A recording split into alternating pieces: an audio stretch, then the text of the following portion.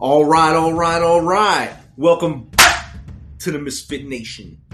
Last episode, we got to hear from Joseph and Amanda Garcia of Killeen, Texas, and Missy Green from South Carolina. Thank you for being on, and keep us posted on your ventures in the future. Our next guest is Dr. Luke McLeese, founder of Freedom and Prosperity Think Tank. He's a Marine Corps vet and the Director of Military Affairs and Services. He's responsible for overseeing the success and quality of life for all military, veterans, and their families. He also advises the university on changing legislation and policies that might impact university stakeholders.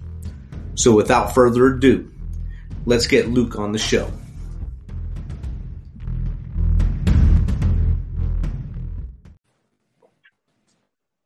Hello, Luke. How are you doing? Hey, Rich. How are you doing? I'm doing great today. Pretty good. It's a beautiful day here in Tennessee, about 70 degrees. 85 is taking off. Beautiful. That's wonderful. Where are you in Tennessee? Right outside Fort Campbell. Oh, okay. Man, I know that area well. For about 3 years of my life, I lived in Paducah, Kentucky. Okay, yeah, right up the road. Right up the road. We used to pass Fort Campbell going to Nashville all the time. Exactly. My house is about 30 minutes from Nashville now. Okay, great. So are you in the 101st, or were you? I retired at 101st in 2015. I now work on base training soldiers on emerging threats. Ah, cool. Very cool. Awesome. Yeah, man. Campbellsville is a sweet little town. I mean, it really was growing up kind of in the time that I lived there. It started changing a lot. It's cool. When did you leave here?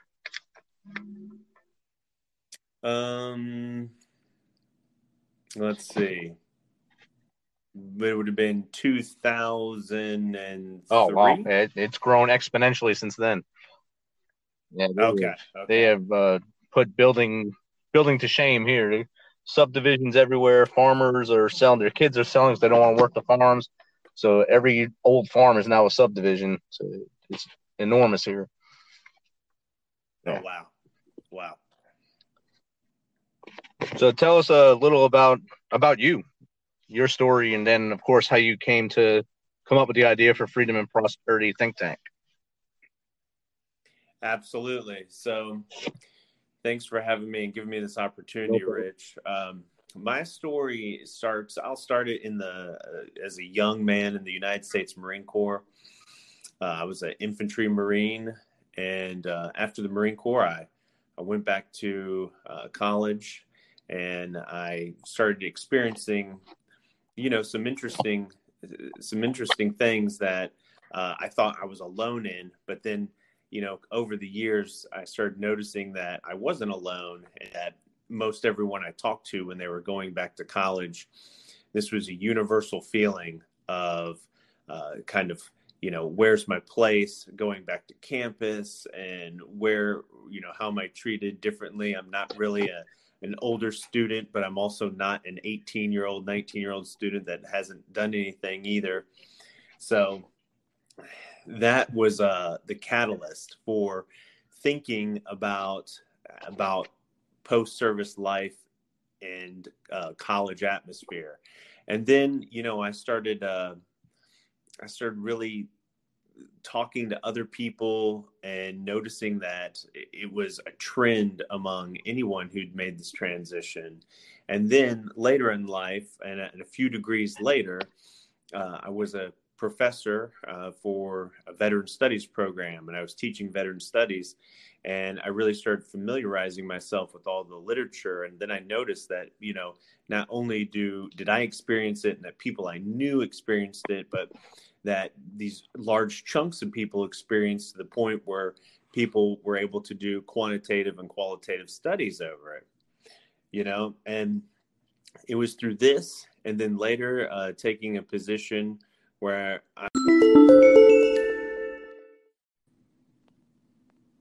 welcome back, Luke. All right. Sorry about that. It's okay. I thought it was my phone. So I think it cut me off right when I was starting to talk about freedom and prosperity, and freedom and prosperity. We exist to cut off. I'm sorry. Go ahead. You were at military studies when it cut off. Okay, and through teaching veteran studies, and then later being a director of military affairs and services, I always ask the question to everyone about their quality of life and their perceptions, leaving service and going into higher education. And then I found through literally thousands of people, that this validating question, what to kind of feel out of place, in this space. And so that really led me and inspired me through a lot of procrastination and thinking about it and trying to get it all right, to creating Freedom and Prosperity Think Tank. And we really, our existence is to educate veterans and to educate about veterans. Nice. When you told me that the first time, I think we were first chatting, that piqued my interest. I worked in the veteran sphere before I got this job, and I was helping veterans as they transitioned their first 6 months, basically. First 6 months in this program was called Mission Continues. It was a fellowship program where it was kind of getting them back into their communities and kind of an immersive thing where they volunteered at something they were passionate about to just get back into the groove. Right. And I seen everything you were saying about the problems of being I'm the older guy in class, or I feel left out of the class because these other the younger kids coming right out of high school have nothing to talk to me about, really. So it was cliquish, and everything you're saying, it's spot on. Yeah, absolutely. So you talk to those people, and you saw firsthand that it totally exists, and it's not just at one university or college or another. I mean, it's literally everywhere, and that feeling of exactly what you're explaining, they're not 18, 19, 20 years old, but they're also not 40, 50, 60 oftentimes. I mean, there are those veteran students, of course, but the vast majority of veterans fall into the category of the age of 25 to 37. So, there's different circumstances, and they're really in a organization in higher education that is not set up for them and their learning and their experiences. It is set up for the 18 to 22-year-old who left high school, and started college. So that really has led us at Freedom and Prosperity Think Tank to think about educating veterans through a veteran-centric model. So 100% veteran faculty teaching courses, and we call it microeducation. So it's going to be courses that are shortened versions of something they would get in a college curriculum, but also in a way that is more engaging and is more interactive and fits schedules easier. The other part of our mission is we go into organizations or with individuals and we teach about that veteran experience. Because something that inspired us from, exactly what you're talking about with the Mission Continues is when we talk to veterans who are just leaving the military and going into organizational spaces to work. And they aren't staying more than a year or 2 years max. And what we're finding out is because these employers, they want to hire veterans because the work ethic and because of the experiences. However, they don't know how to retain this population because they're not capitalizing on the attributes of military connected people and former service members.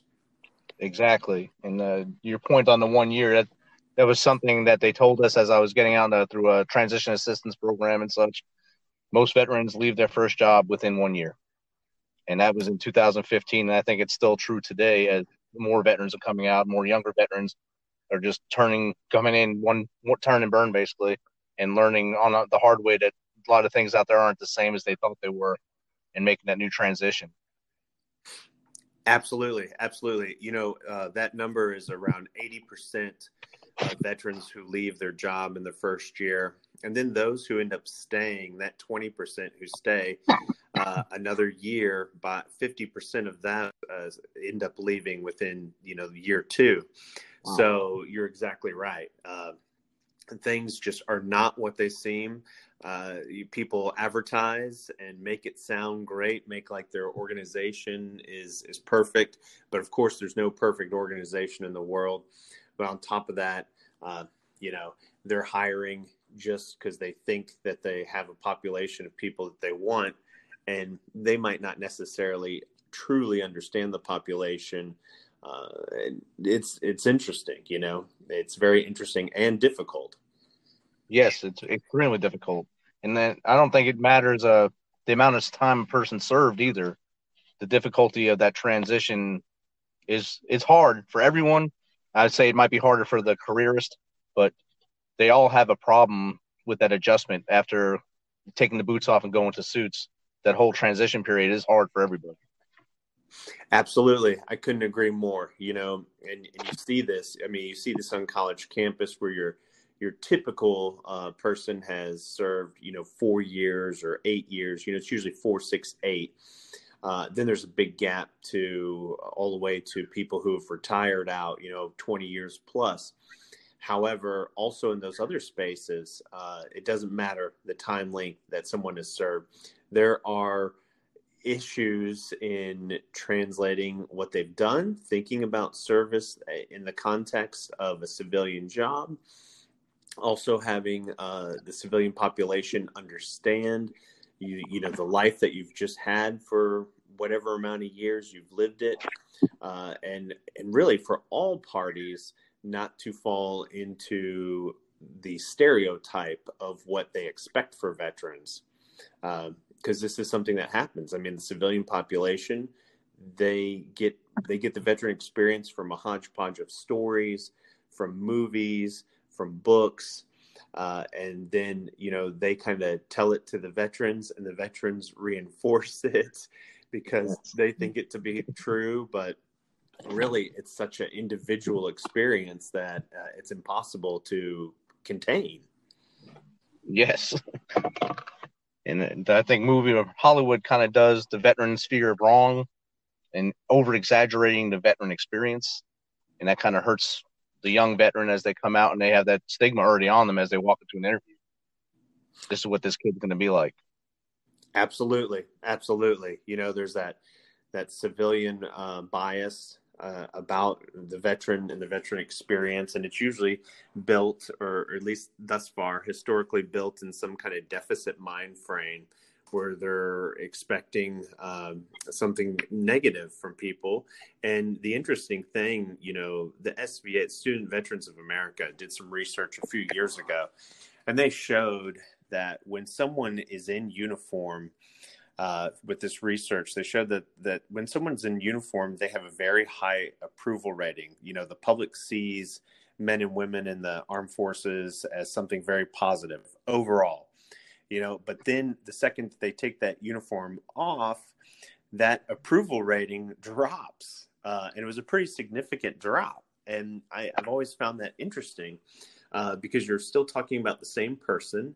You have the person who's done the job that you once revered them for.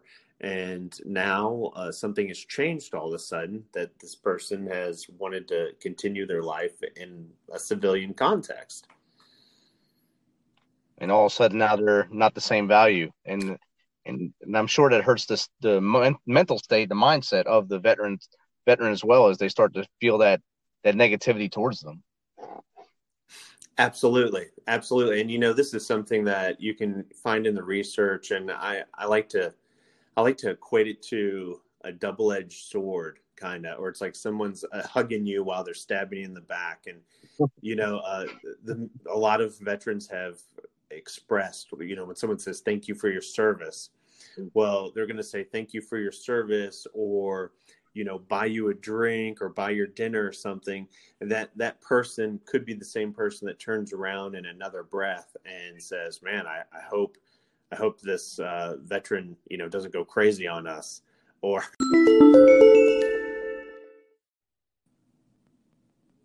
welcome back to the show, Luke. We were talking about the double-edged sword. Yes, thank you. So, and it's absolutely the way that people will describe it.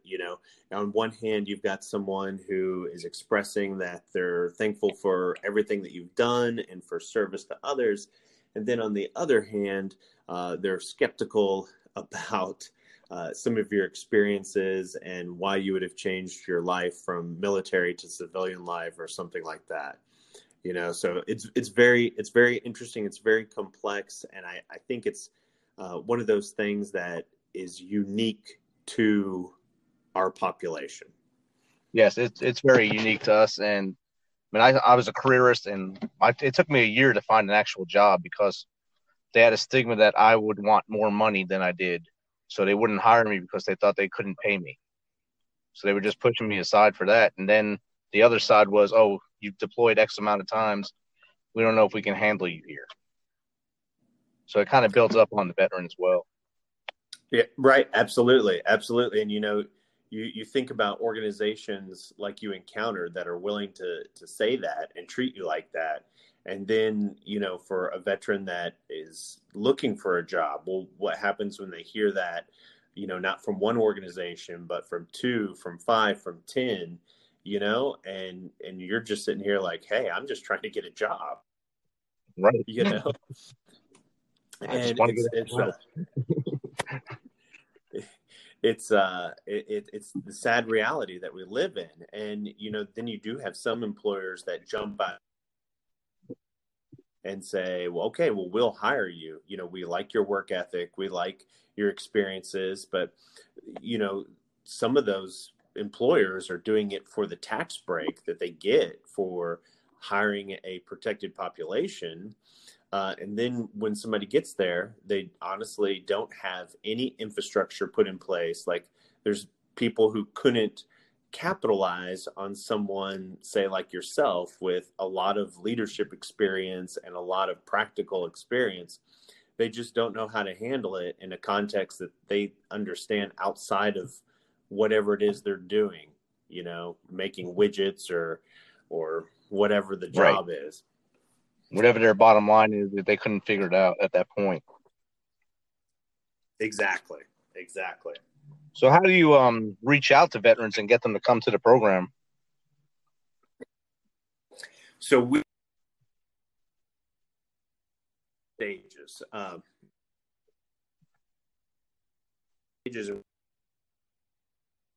creating out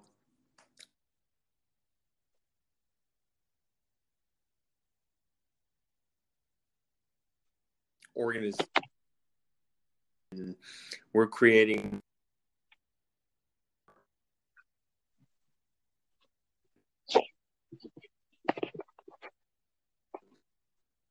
right now is we've been consulting with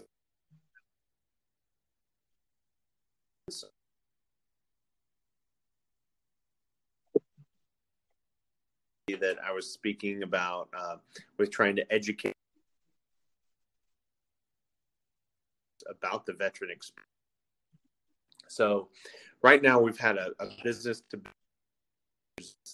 taken care of and have some early clients that have enough noticeability to kind of help give us the boot on having that live. And 95% of what we're going to do is going to be accessible on the internet, and we will start advertising from there. So people can be we'll do social media, everything online that we need to do to drive traffic towards us and let people know what our mission is and what we're doing. And then in the meantime, I also do host a podcast called Veterans and Academics. And so we do get some visibility there. And, everybody who works with me does keep active in. So, you guys I think you're out in front of it as you're starting off in the early stages. One, by getting into the businesses. Business to business thing is a great model. And then with the social media, that's where most of the younger veterans are right now anyway. That's the best way to find a lot of them. Bunker Labs, of course, is an awesome place to find other veterans with like-minded or these same issues that they're trying to figure out on their own, and that'll help you out as well, I believe.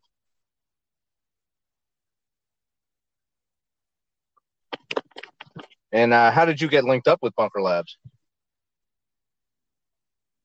Absolutely.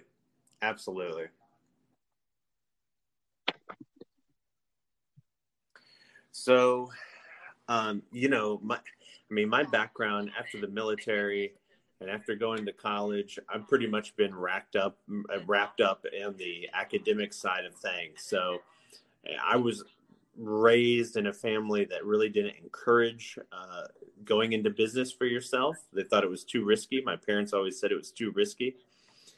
So I knew nothing. And I started in a cohort at Veterans Florida.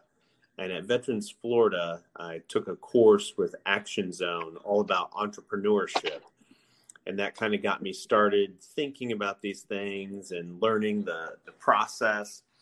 And it exposed me to Bunker Labs. And honestly, I saw that the veteran in residence stuff was coming up to apply for, and I applied for everything thinking like this is going to be good practice and I'll get the groove of it, and then I will try again next year. But then lo and behold, I was selected out of my state. And then when I went and I pitched my idea of what I was going to do, then I got selected for the cohort for 21 Alpha. And honestly, I was like, okay, I'm early stages. I think Bunker Labs is pretty serious, but I'm glad it all happened the way it did because it has made us grow. Awesome. I started with Bunker Labs probably in 2018, I believe, 17 or 18, when I was still at my other job, because a lot of my fellows were going through them. So I figured, let me check it out, see what it is. And I learned a lot just by talking with other veterans in there about their businesses.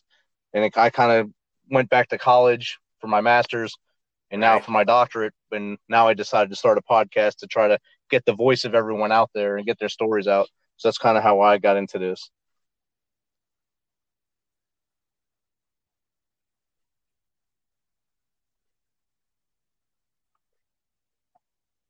And, I think that's the biggest value is just that right there, is I've been able to network with guys like yourself and gals that have been in the military connected, and just hear what they're doing, hear what I'm doing, see where we can meet in the middle, help each other out. Also, if someone can't help out with something, oftentimes someone in Bunker's like, well, hey, I know someone who knows someone.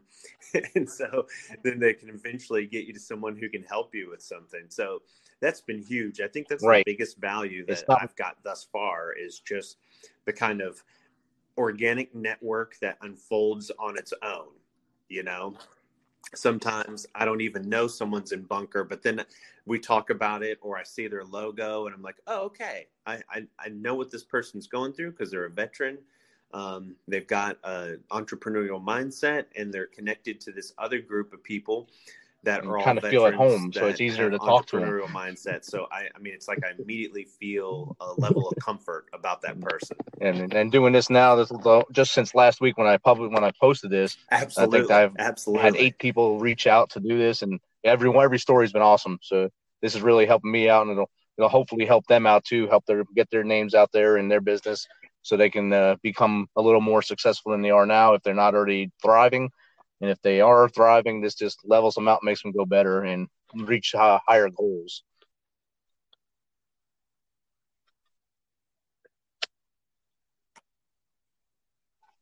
I appreciate you taking the time to come on. And absolutely, I know you're busy with both your academia and of course the Freedom and Prosperity think tank. What other organizations besides SVA and Bunker Labs in the veteran sphere have you been linked in with to help you out, or would you recommend to other veterans? Yeah.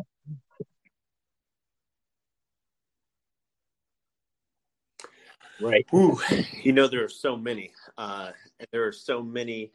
I don't know. I think 20 years ago, there were none. 10 years ago, there were some good ones. And now there are so many. It's kind of like you have to whittle away and really go for a good return on investment. So like you mentioned, of course, SVA spectacular, Bunker Labs spectacular. I think anybody going into their own business too, a lot of the local resources within a city or state have been very helpful, and they're actually out there and offer a lot, but no one talks about them, and they're not really advertised, but you can get a lot of free help that is very, very helpful. So wherever someone lives, I would definitely suggest that. I also think that Share Street and I've recently found the Vetrepreneur Tribe and the Warrior Council and some organizations like this, especially if someone. I think, like you said, there's so many now, especially in the last 10 years. It started with, I think, Wounded Warrior Project was the first large one to start up. And then Team RWB, Team Rubicon, Bunker Labs, of course.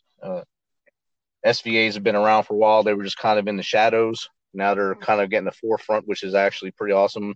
Georgetown had a pretty good SVA there when I went for my master's. They kind of helped me along, and now Liberty also has a good one as I'm going towards my doctorate. I appreciate everything they do for me and help me push me to the right angles as I start to sway every once in a while.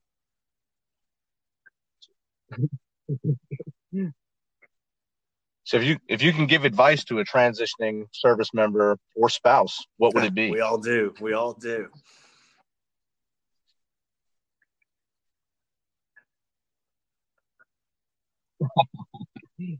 Yeah. That's a great question. I think that's the $1 million question right now for everyone. I would hopefully they would get this before the word transition was becoming a something of a reality for them. And I would say start early. And that's the biggest thing. I think now we need to start thinking about transition as soon as someone gets out of basic training, or boot camp. It's got to be the first thing that they start thinking about, because really it is inevitable, right? It doesn't matter if you stay in 4 years or 30 years, it's inevitable. It's coming. And I'm seeing, though, that the younger generation, they are setting up businesses while they're serving. They are planning for college. Some are taking more advantage of tuition assistance. And I think this is the right way. That's something I wish I did. Super proactive. I mean, it happens so quick when you do transition. You don't have a lot of time to react. Necessity. So making that plan, I mean, as you said, it's inevitable. As soon as you sign up, you're going to get out at some point, whether it's on your choice, on your terms, whether at the end of your ETS, or you got hurt and you had to get put out, or maybe you do make it to retirement. It's going to, you have to have that plan in place. And no matter how awesome you think you are, there has to be something else to fall back on and some stepping stones to make it out.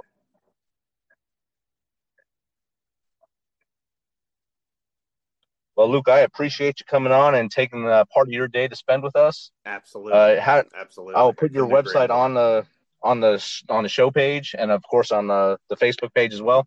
If you want to just tell people your Facebook page and how to get in contact with you now, and I'll help you out as much as I can as you get launched, just reach back out to me.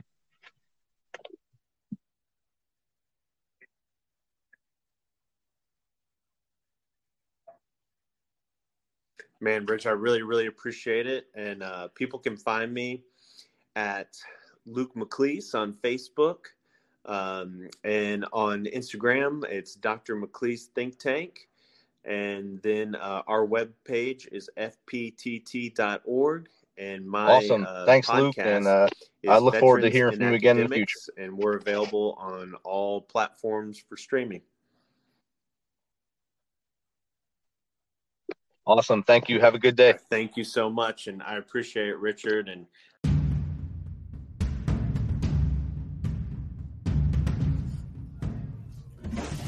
all right. Great interview with Luke there. Our second guest is Brittany Thornton-Honko, and she started Love Your Launch Academy. She's a social media monster, and her mission is to inspire and guide high-performing women who want to defy traditional models of success and happiness so they can lead their lives with heart and confidence. So let's go ahead and get Brittany on the show.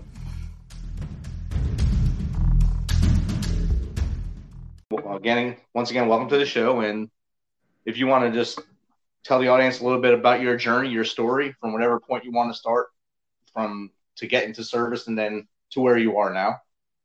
Yeah, absolutely. So my name is Brittany. I am a course creation coach at the moment, but I was previously a naval officer. So back in 2011, I went to the Naval Academy, commissioned in 2015 as a surface warfare officer, and did a couple stints on a couple of cruisers before kind of getting into the public affairs community. So public affairs community, I loved it.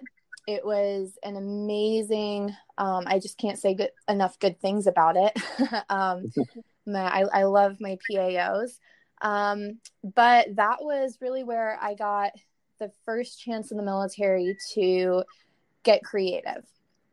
So I'm a creative at heart. I studied English at the academy. I'm a writer. And then I found that I also really love photography and kind of the visual aspects of creativity. And so being a PAO, a public affairs officer, I got to do a stint in the photojournalism side of the world, learn my way around Adobe software and photography and journalism. And that's really what gave me the foundation when I decided it was time to get out of the military to get into the entrepreneurial ventures. So today I help women build and market their digital courses online. So I mainly work with coaches and course creators who have a vision, but then they need somebody to implement that vision with them. So I take my background as a surface warfare officer with the project management and the strategy and all that stuff. I combine it with my background with the creative side of things, with the visual element, the storytelling, the journalism, and we create an epic offer for them that allows them to stop trading time for dollars and start really leaning into the power of digital offers. That's outstanding. Is your target all women or just women veterans or anything out there? Yeah. So ideal clients. I love this conversation. So my ideal client is typically a woman who is a course or a coach or an online business owner who has some sort of skill. I don't really work with women who have digital or physical products or like they don't sell jewelry or earrings or a skincare line or anything like that. It's usually more of like a skill or training or an experience that they have to offer. And then I help them convert that into a course or some sort of pre-recorded digital content that then they can sell at scale. Awesome. So you could actually link in with a lot of nonprofits in their learning development programs to help them develop their programs as well. Yeah, I could. I've actually, on my podcast, I had a nonprofit organizer come in and we've talked a little bit about some programs that she could create. I haven't had a client who's a nonprofit owner quite yet, mainly just other business owners, but there's definitely some synergy there. You're absolutely right. And how do you reach out to your clients now and where do you see yourself reaching them out in the future? You know, I am a social media monster. Most of my connecting with business owners is via Facebook and Instagram, sometimes LinkedIn, but mostly Facebook and Instagram. I think I gravitate more towards that because of the visual element where you can share photos and stories and really get personal. Okay. But yeah, and then of course always the much valued client referral. But mostly it's social media. Yeah. And you operate out of your house or you vision yourself moving into either a shared space or an office space? I do not envision myself moving into an office space. I started my business so I could work from home. So my husband is a software developer, and when we started dating, he had just transitioned into working remotely. So before that, because I worked in the military world and it was all about security clearances and closed doors and secure spaces, it was definitely a little bit of a learning curve for me to see him at home working on his computer, doing Zoom calls. And this was a couple years before the pandemic started. So when it came time for me to evaluate, okay, for sure, getting out of the Navy, and I want to decide, I have to decide what I'm going to be doing. I was like, okay, well, what about this whole working online thing? Because this sounds pretty cool. I can go to work in my PJs. I can eat lunch at home. Part of it is that I have 3 large breed working dogs. And so I did want to be able to, let them out throughout the day. And there was an element of that. And then with family planning as well, figured it would probably be easier to just work from home with kids. Now, I'm sure that most of the people who've been working at home for the last year would disagree with me. But yeah, I love working. Exactly. What would you say are the biggest challenges facing your client pool? Oh my goodness. When it comes to the online business world, and I'm sure somebody's gonna say I'm shooting myself in the foot here for some gender stereotypes, but I'm sure this applies to men too. I mainly work with women, and one of the things that I see over and over again is an unwillingness to promote yourself. And being in the military, being an officer in the military, going through the Naval Academy training series and learning about all this like ethics and selfless leadership and our Navy shipmate self, like putting yourself last. I get it, because I too struggle with actively promoting myself. It just seems wrong to put myself out there and to say, yeah, I'm awesome, you should buy from me.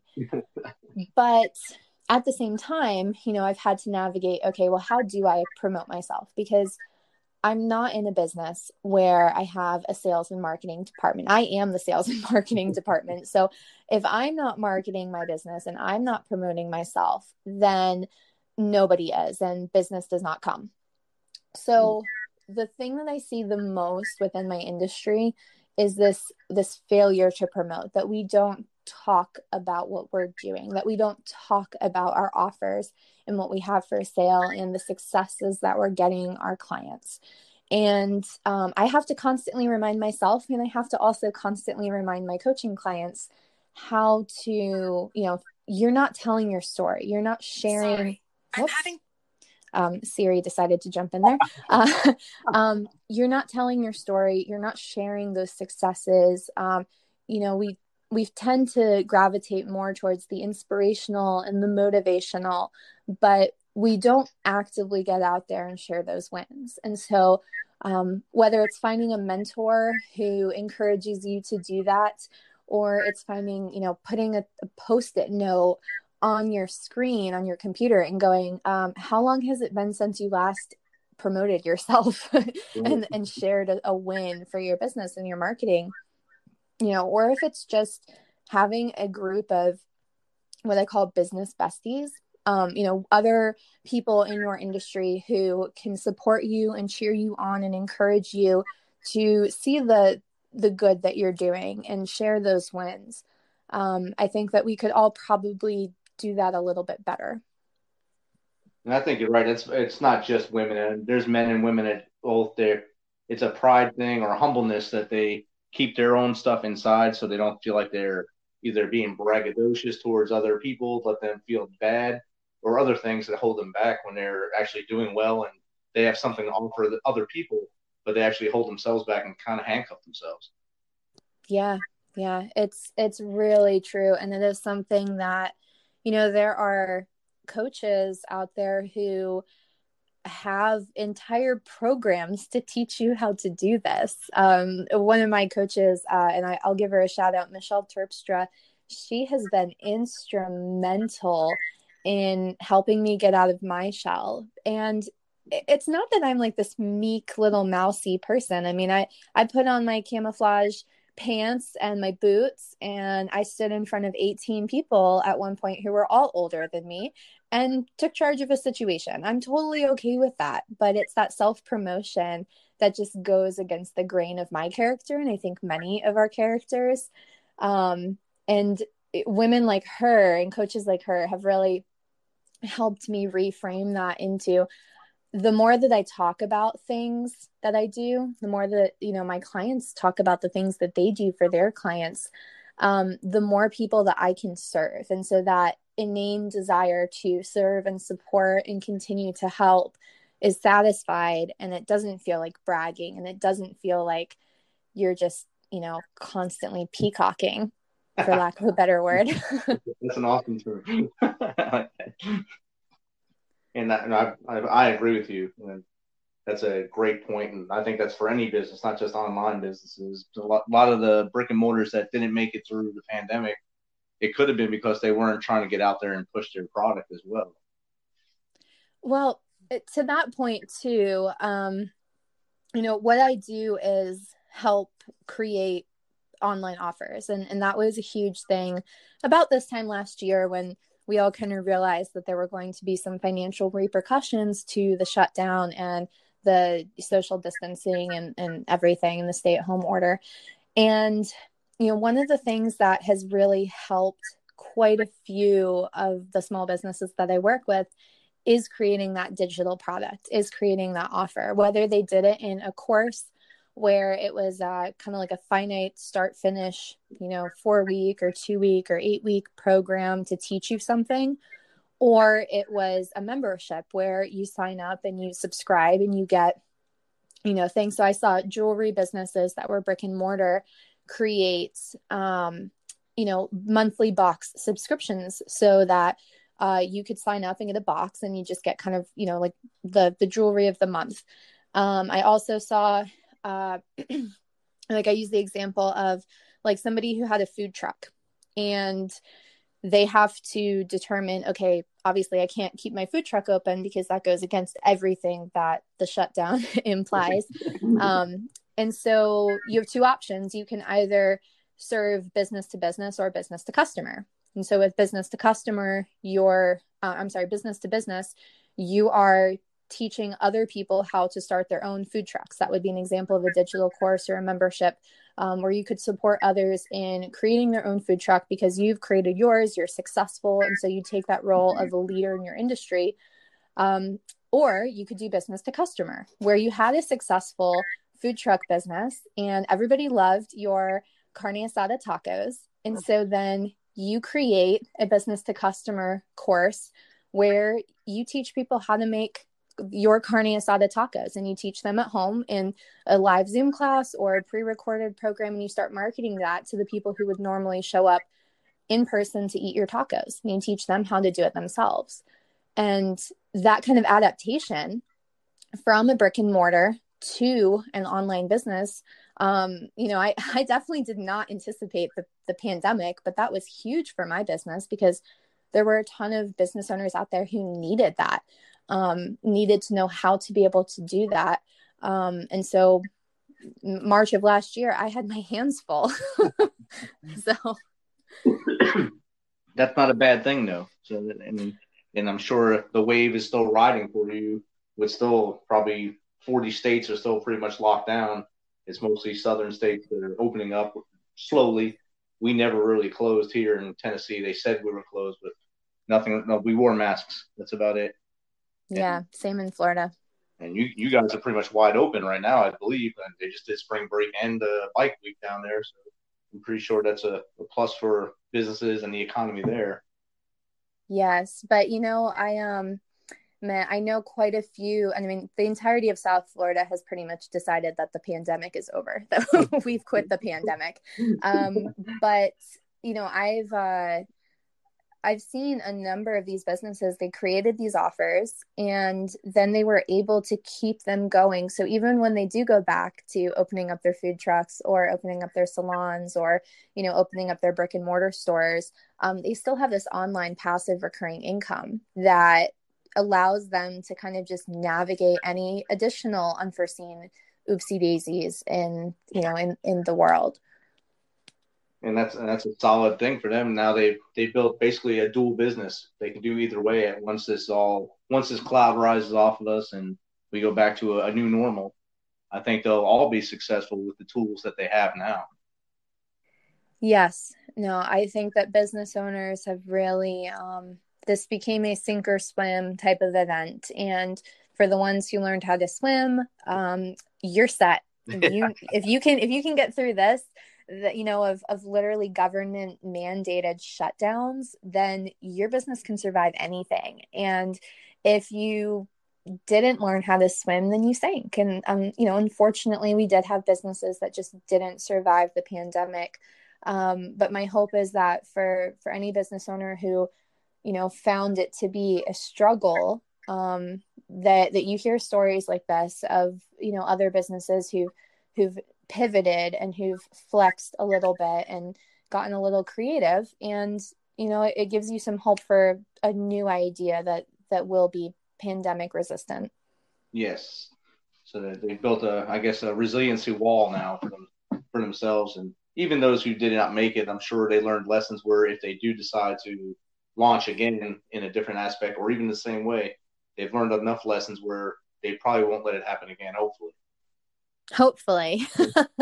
You can always hope. That's why I added that in there. So how did you get linked up with Bunker Labs? So that goes back to my husband again, okay. Who, despite many people asking if he was in the military, he was never in the military. And so he connected with an individual, I think through like a mutual volleyball league, and who had gone through Bunker Labs. And it was just he's just an awesome guy. His name's Andrew. And when my husband and Andrew had connected, my husband mentioned that I was in the military. I was thinking about starting my own business, and we were in San Diego at the time, and Bunker Labs has a great chapter out in San Diego. And at that point, he introduced me, took me to a few of the Bunker Labs events, found out about the Facebook group, and I've been connecting with other Bunker Labians, and it's just, I find it's just a great community. I'm a big fan of community. I think it holds you accountable, and it gives you something to strive towards. There's always somebody, no matter who you are, there's always somebody who knows something a little bit more than you and who can teach you something. And so I love being part of communities like Bunker Labs and some of the other more non-veteran and more women-specific communities that I'm in, just because there's always something to learn. And I think one of the reasons I've been able to scale my business so quickly is because of that association with all of these different communities that just constantly surrounded by people who are just doing amazing things. And you just can't help but be swept away in that and be part of that tide, Right. You want to do your tribe right when you're in those communities. And Bunker Labs serves as a great networking link for everybody that gets in there, because you can ask a question and someone there is going to raise their hand or message you and say, I have a guy or a girl who can help you with that almost immediately. Yes. Get an answer. I didn't expect the response I got to my message to be this great. I thought it would just be one or two people, but so many people are reaching out, and that just helps me and helps them because they get to tell their story, and that's what this is all about. Yeah, absolutely. And it's so I've got my own podcast where every 5 episodes I feature a veteran-owned business, and I definitely know that my next couple are going to come from Bunker Labs, because it's, everybody in there is just doing some amazing things. I was at one of the events in San Diego, and I saw like a pitch presentation, like practice, which, coming from my background, I joined the Navy right out of high school. I did not get an MBA. I do not have a business degree. I have a degree in English literature, and I've been able to get pretty far just on good common sense. But there are some things that I've had to learn, and that exposure to things like pitches and elevator speeches and proper networking, because there is a right and a wrong way to network. Things like that, where you see those at events, it just opens your eyes to all of the things that, you don't know that you need to get better at. Right. And that's where, I was like, yeah, the communities like this are definitely a must have for any business owner, no matter what demographic you fall into. It is only going to make you better as you grow as a business, to have that much of a network behind you, the community, like you said, that doesn't want to see you trip up. They want to see you keep rising, and they'll be in there to push you. And if you do slip, they'll push you back up on your feet. So that's what's great about it. Yeah, I love the quote. Your network is your net worth, or your net worth is your network. I can't remember which one goes first. But I think it's, and that's not it's who you know, it's how many good deals are you going to get based on how many, elbows you rub up against.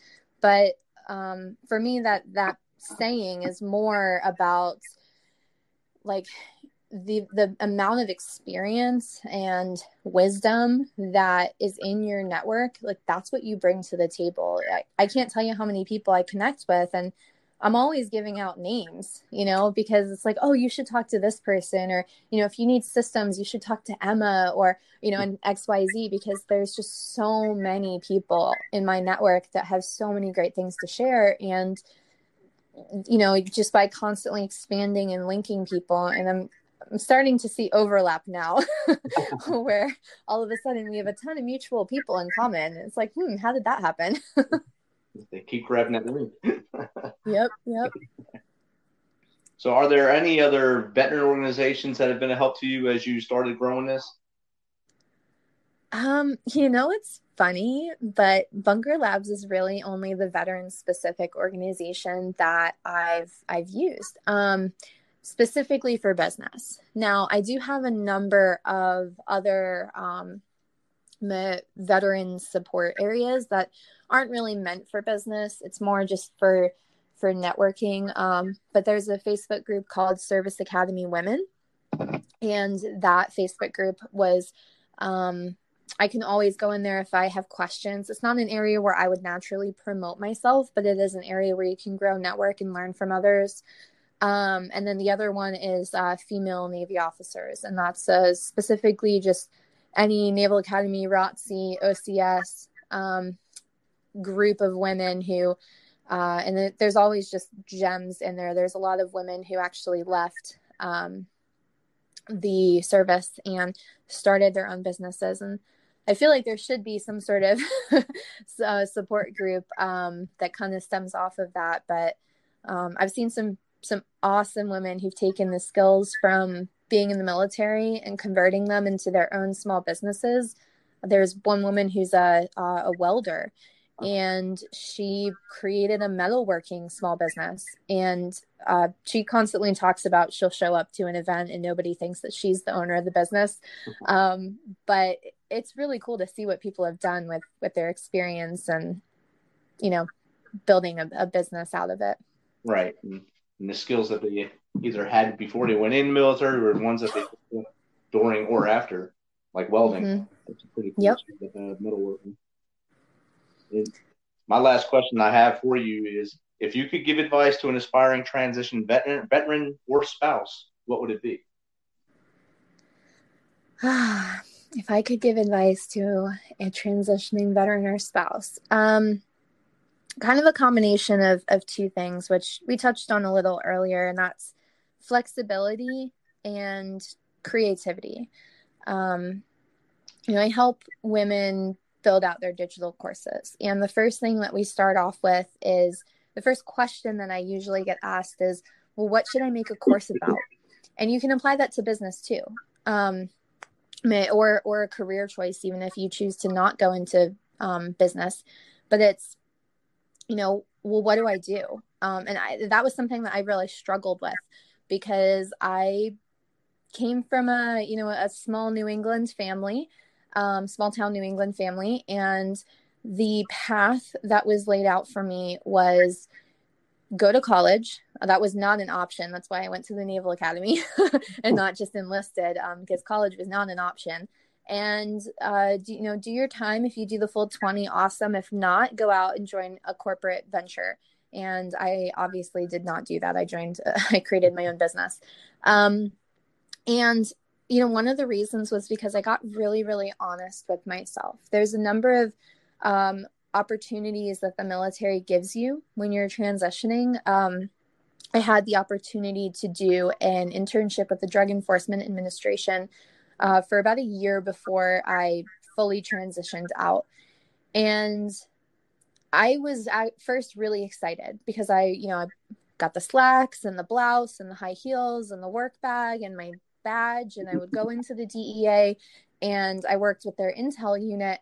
And about 3 months in, I loved everybody that I worked with, but about 3 months in, I felt like taking a stapler to my forehead because it was more about it just felt like being in the military and wearing a different outfit, because it just wasn't me. I wasn't being challenged. I wasn't being, I wasn't creative enough. And at that time, I didn't really understand that was such a key part of who I was, is that I needed to have a career, a purpose in life that allowed me to be creative. In the military, that was satisfied by never having enough resources and constantly being told to meet the mission deadline. And so you had to get creative. But when I transitioned into corporate, resources weren't an issue. And so I decided, okay, I have to do something else. And, I have to look at a different way to do business, or a different way to make money. And, I saw my husband and his startup ventures and connections, and I started looking into working my own business. So if you're transitioning, whatever your status is, whether you're the service member, you have a spouse, or even if you are a spouse and your serving spouse is the one who's being relocated, then just get a little creative, get in touch with who you are. And if you're the type of person that really just thrives in that type of environment, you don't want the stresses of running your own business. You want the consistent paycheck. You want to be just responsible for one department, not sales, marketing, finance, accounting, customer care, all of the things when you're an entrepreneur. Then do that, but be okay with it. And also comes back to the flexibility part. If you're not sure, go and test it out. And if this really isn't vibing with you, be flexible enough to change, and be flexible enough to go, okay, maybe I need to consider a different job or a different career, because this just isn't fulfilling. It kills me when I see people who are just droning through life because they don't want to change, or they're unwilling, or they're fearful of jumping into a new career that could really be fulfilling because of that fear of failure and that unwillingness to be kind of flexible in your career pipeline. That's an awesome answer. That's great advice right there. I love that. And fear keeps a lot of people back. So that's awesome advice. Thank you. Yeah, So how does the audience get in touch with you? We know Facebook is your social media monster, you said. Yes. Yeah. So my website is loveyourlaunchacademy.com. You can also hit me up on Instagram at The Course Creation Coach, or on Facebook. I'm sure in the show notes you'll put my full name because it's a little hard to spell, but yeah, you can also just hit me up on Facebook. Happy to connect with veterans, happy to connect with other business owners who are looking to, just collaborate and connect. Because again, I'm all about that network and that accountability. So it doesn't have to be a course creator or a membership owner, although I'm pretty sure that both of those options could help every single business owner out there today. So definitely. Well, again, Brittany, thanks for being on today. And I would look forward to having another show with you to discuss the fear of being a failure and how to be a social media monster, because I'm sure that'll help a lot of people out there. And absolutely. It's been great talking to you, and enjoy the rest of your South Florida day. Thanks so much, Rich. I really appreciate it. And thank you for having me on. No problem. Have a good one. Bye.